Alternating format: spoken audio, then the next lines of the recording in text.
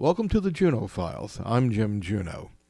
The Warner Brothers Western series Lawman, starring John Russell, Peter Brown, and Peggy Castle, originally broadcast on ABC TV, airing 156 episodes between October 1958 and June 1962. As played by steely-eyed John Russell, Dan Troop is a no-nonsense marshal who has little patience for outlaws or hypocrites, but will stand up for underdogs and outsiders. He also displays a warmer side with his mentoring of his young deputy, played by Peter Brown, and beginning in the second season, in his relationship with Peggy Castle's beautiful Lily Merrill.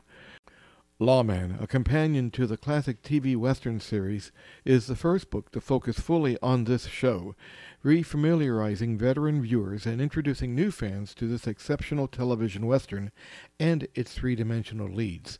It features a foreword by Will Sugarfoot Hutchins, a discussion of why Lawman stands out from other television Westerns, a history of its creation, an episode summary capsules, and a recollections chapter with recent interviews of Lawman alumni and photos covering the show's 4 years. Bill Levy is the author of John Ford, a biobibliography, Beyond the Beach, The Wit and Wisdom of Neville Shute, and Lest We Forget, The John Ford Stock Company, as well as numerous columns, articles, and stories on films, television, literature, and contemporary America. He resides in Sarasota, Florida. Let's go to the conversation.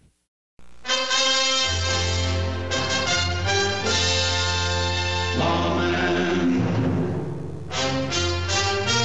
Starring John Russell as Marshal Dan Troop. Lawman. And Peter Brown as Deputy Johnny McKay. Lawman. Produced by Warner Brothers. Hello, Bill Levy. Welcome to the Junot Files. Hi. Hi. Now, your new book is called Lawman, and it is about the classic television series. It's actually an anthology book about the classic TV series starring John Russell and Peter Baker, Lawman. Peter Brown. I'm sorry, Peter Baker. I don't know where I got that from. Peter Brown. Yes, and they were John Russell was Marshal Dan Troop, and Peter Brown was his deputy, Johnny McKay. And for those of you who are not familiar with Lawman, it is airing currently on Star's Encore Westerns every day, Monday through Friday. Tell me a little bit about what got you started on this book. Well, for my birthday a year and a half ago, my Lady Fair gave me the 4 DVDs. So that's all 156 episodes. And after watching them, I decided to contact Ben Omat, who runs the Bear Manor Media. I had written a book for him 3-4 years ago on the Lest We Forget, the John Ford Stock Company. And I told Ben about it, and I told him that there's a lot of people who really relish it. And he said, do it. So it took me about a year, and loved it. And there's something about Lawman. I've always liked underdogs. I was a special ed teacher for 30 years, and I always go with the underdogs. And Lawman is sort of an underdog. It was sort of overshadowed by Gunsmoke. It was overshadowed by some of the other Warner Brothers Westerns, Maverick and Cheyenne. But it was on from 58 to 62, 156 episodes, had pretty good ratings because it went against Ed Sullivan and Steve Allen. Mm-hmm. And over the years, I've spoken to a lot of people who really love the show. They never made a VHS out of it, but now that the DVD is out, and as you said, now that it's on Encore, Stars Encore, there's new fans. And there's actually on Facebook a site run by a woman named Nancy Dale. They have over 1,000, I think she's up to 1,200 passionate members of this Lawman site where they're constantly sharing insights about the show. Now, Lawman, like you said, it was a Western. It was produced by Warner Brothers. But it wasn't your normal Western. It wasn't something where somebody goes out and has a morality tale or anything like that. This was a half-hour show, and definite good, definite bad guys. More. Yeah, they didn't really have time to meander all over the place. You had a problem, and in that half hour, actually it was 26 minutes, it was resolved. And they did a really good job with it. There was a producer named Jules Shermer who was there, and he was there for 153 out of the 156 episodes. And he just ran a tight ship, and he and John Russell and Peter Brown got along very well. And if you remember, Warner Brothers, they were pretty strict. Let me read you an interesting quote.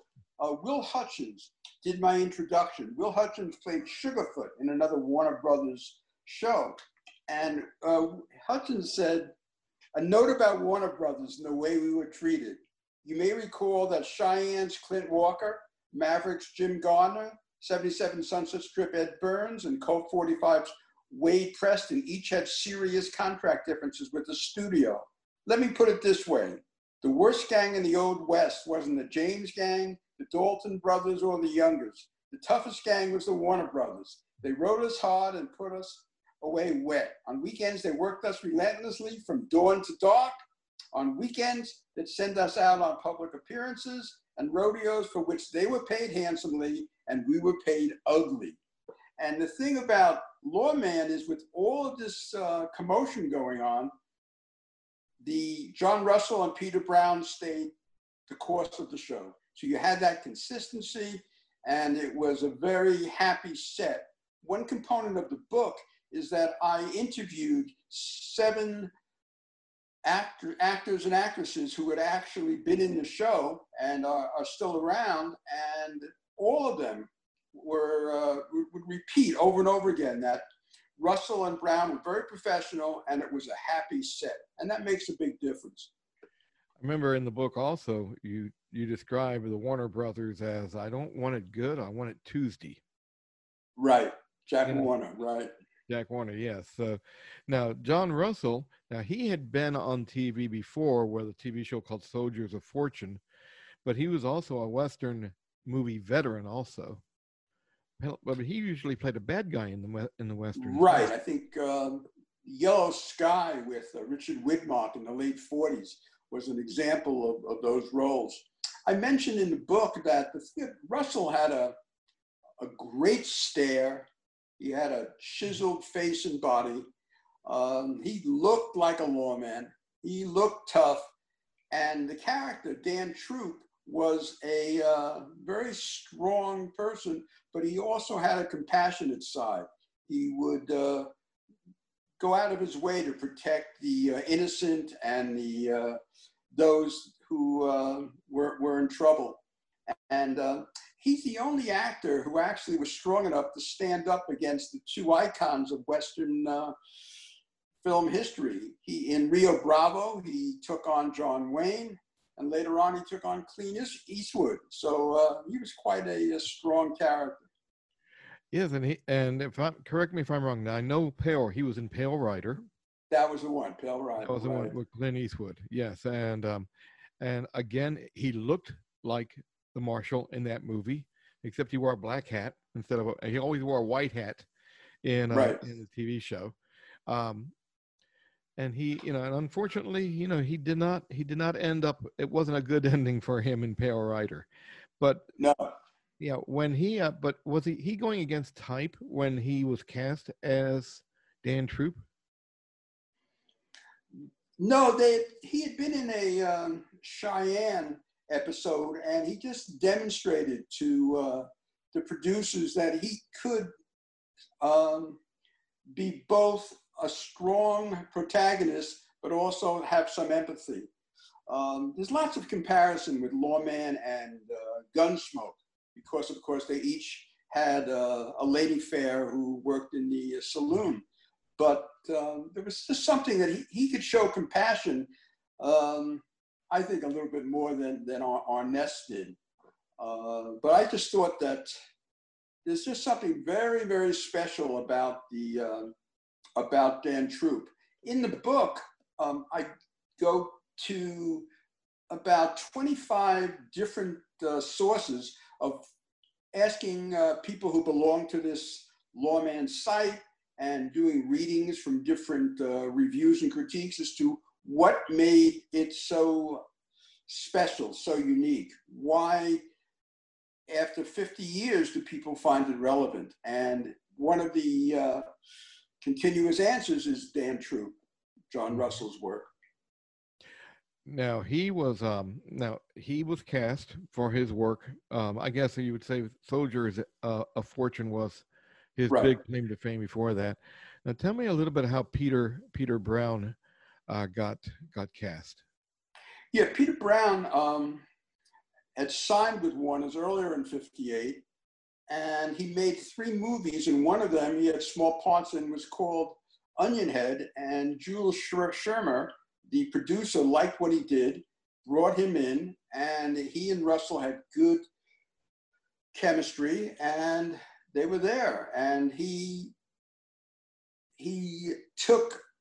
Russell took him on, mentored him, and helped him to reach his potential. And they did very well. It was a father and son type thing. And another thing about Lawman, they didn't use gadgets. They didn't have guns and canes and all of that. And they didn't get into comedy too often. They basically told their story, and they told it well. However, there were 3 episodes with, of all people, Joel Grey. And in one of them, Joel Grey gets dressed up as a miniature lawman. I don't know if you've seen that episode, but it's hysterical. And you can just see Russell and Brown trying to prevent themselves from laughing as the Joe Russell character, dressed like a miniature Dan Troop, is prancing around in the town. Now, and you mentioned Joel Grey, but a lot of people made their first appearance on TV in Lawman, or one of their early appearances. We'll put it that way. I remember I saw Robert Conrad. I didn't even recognize him because I believe he was 23 years old, and Jack Elam, also Lee Van Cleef, who would go on to the for a few dollars more, I believe, and The Good, the Bad, and the Ugly, of course. So I mean, there were a lot of big names that got their early exposure on that show. Yes, well, Warner Brothers, what they would do is they would take an up and coming actor and put him in these different shows, and they just to test them and see. The very first Lawman show, The Deputy, featured the 2 bad guys, Lee Van Cleef and Jack Elam, and Ed Kooky Burns was in that. And that gave him enough exposure that suddenly he was starring in 77 Sunset Strip. They did this with a lot of young actors, and at the same time, they brought in a lot of veterans who you'd watch the show and go, wait, there's John Carradine. Hey, wait, there's Wayne Morris. And they had a bunch of old cowboy stars too who would make appearance. Hey, that's Bob Steele. Wow. Hey, that's Jack Butel. My goodness. So it just kept your interest very, very much. Now, we mentioned Lawman. This is not your normal Western. And one of the most interesting episodes I've seen so far is when it was a detective story. A showgirl had been murdered, and Dan Troop was trying to figure out who killed her. It wasn't afraid to take on, and they weren't afraid to take on like serious issues like post-traumatic stress syndrome or things of that nature. Yes, you're absolutely right. Yeah. So, I mean, and that was something which wasn't too common in TV back in the 50s, was it? No. And as you said, they took on topics that were rare. As you said, the post-traumatic stress disorder was in a show called Battle Scar. Right. They talked about the dangers of using the media to find romance in the catalog woman. And there was domestic violence addressed. There was juvenile delinquency. There was the use of psychology to promote fear, the danger of modern weaponry, and of course, prejudice and discrimination against minorities. And again, Dan Troop was a proponent for justice, and he was very protective of minorities and outsiders. So yeah, a lot of that was makes it very, very relevant as you watch it today, 50 years later. I watch a lot of old TV shows, and a lot of them seem dated. Lawman does not seem dated at all. No, and it flows so easily through that half hour. You know, like you said in your book, or someone in your book, you were quoted that they said you don't draw the gun unless you intend to use it. Correct. There's no, like you said, no special effects, no gimmicks or anything like that. And for a half-hour show, that's really rare that they don't get bogged down in anything like that.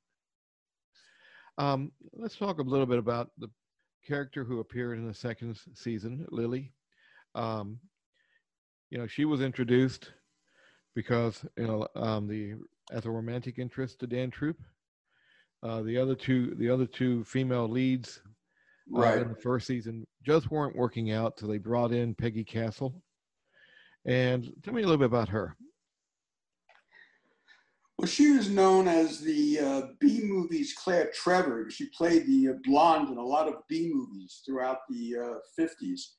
And she added so much to that show. It was sort of like she helped melt the glacier that was Dan Troop. And she could be feisty and she could be vulnerable, she just added a great deal to the show. The chemistry was there. A beautiful, beautiful girl. And actually, 10 years before, in 1949, they had done a testing with John Russell when he was, I think, 26 and she was 21. And then they didn't see each other or work together until the beginning of 1959, the second season. And she really improved the show. And their rating that second year, and again, this was against Ed Sullivan and Steve Allen, was number 15, which was pretty good. It was better than Maverick and Have Gun Will Travel and most of the other Westerns at the time.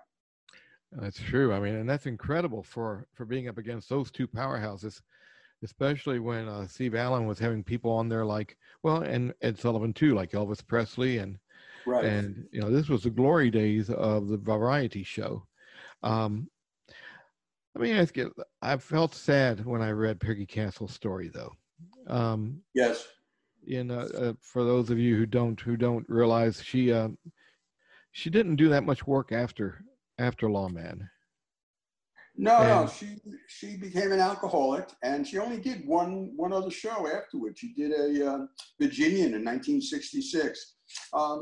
All three of these main characters, this was the apex of their careers. John Russell never starred in a show again, and died of a lingering emphysema at the age of 70 in 1991. Peter Brown never became a major star. He was in Laredo a few years later, and he was in the soaps a lot, but he died of Parkinson's disease, and he was married 5 times. And Peggy Castle, as we just said, died of alcoholism at a very young age of 45. There's a quote in the book that I used from Robert Malsbury, who wrote a very good book on Warner Brothers Television. And he said, Lawman was a good show to the end, but Marshall Troop and Johnny McKay learned that being good and dedicated to one's job does not make one immune to the blazing guns of Nielsen. Yes, that's right. And unfortunately, and they became typecast. I mean, right. And there was an oversaturation of Westerns at the time. I mean, in 58, 59, 60, there were so many Westerns. And so, and then there was a movement about the violence. And as Peter Brown said, ABC just wanted to do movies, and they changed the slot. They put them on at 10:30 to 11, the last half of 1962 season. And that was the end. Yeah, that that's a bad slot to be in, especially on a Sunday night. People getting ready for work the next morning. Right. Um, I got to talk about the song, the theme song. That's one of the best theme songs that I've ever heard. Very addictive. And what they did with it is they use it in the show, and they would change the cadence, and they use it to express different emotions. And it was it was a part of the show. There's a fourth stanza that I found out in researching it that it was never played on the show. Till folks could walk through streets unafraid, he would fight for what's right undismayed. When his job was complete, he'd travel on as the lawman. I'm going to switch gears on you just a little bit here. You're working on a new book. It's Meats. Tell me about that. Well, actually, it's the third book. I've written two of them already. This is one of them here, called Meats. Meats are speculative fiction dealing with fictitious encounters between celebrities between 1860 and the present. And I'm having a ball with them. The first book had 100 episodes. The second has 100 episodes. And I'm on a roll now, and I'm up to number 24 on the third. And what I try to do is make them historically accurate. For example, Jules Verne came to America once. He visited New York City and saw Niagara Falls. So I'm thinking, okay, who was in like Niagara Falls? This was in 1868. And I just put it aside, and then I realized, and I found out that Wild Bill Hickok was in. He was going to sort of follow in the footsteps of Buffalo Bill Cody and try to get into acting and do some theater. And so I had the two of them meet, and it works out that Jules Verne is going to use his character as like a prototype for the harpooner in 20,000 Leagues Under the Sea. So I get to connect, and I have a great time connecting them. And so I've been working on those. I think I shared some with you. Yes. And I just find it really exciting. The one with Amelia Earhart I really liked. Right. Amelia Earhart is at a state fair, which she actually went to, and she was very impressed with the fire hydrants. And she comes back, and she has a neighbor, an older lady, who is on the adjacent farm, and she says, well, what about the airplanes? Did you see the airplanes? This was about 1910, 1915. And she said, yeah, but I was more interested in the fire hydrants. And the woman keeps pushing, give the airplanes a chance. Give flight a chance. Flying is really amazing. She said, have you flown? And she says, sort of. And there's some more clues. And it turns out that it's Dorothy from the Wizard of Oz. Well, I tell you what, Bill, I appreciate you taking time. The book from Bear Manor Media is called Lawman. It is I want to say, you have a synopsis of all 156 episodes in there, plus interviews, recollections of people who were on the show. That was really interesting. And then they just came out with the CD for it, and there is a Kindle edition. So this is coming out, I believe, in September. The CD, you can check. You can check and see that. The Lawman book is in hardcover and softcover, and because we have that Facebook site, all of them are buying it, and it's wonderful. Yeah. So we're really having a good time sharing it, and I just. As I said before, they never made a VHS out of it, but now with the DVD and with cable Encore, more and more are getting a chance to see really an exceptional show. Well, Bill, thanks again for being on the Junot Files today. Thank you, Big. Thank you. You can find more information about the book Lawman, a companion to the classic TV Western series, at bearmanormedia.com. Until next time, I'm Jim Junot.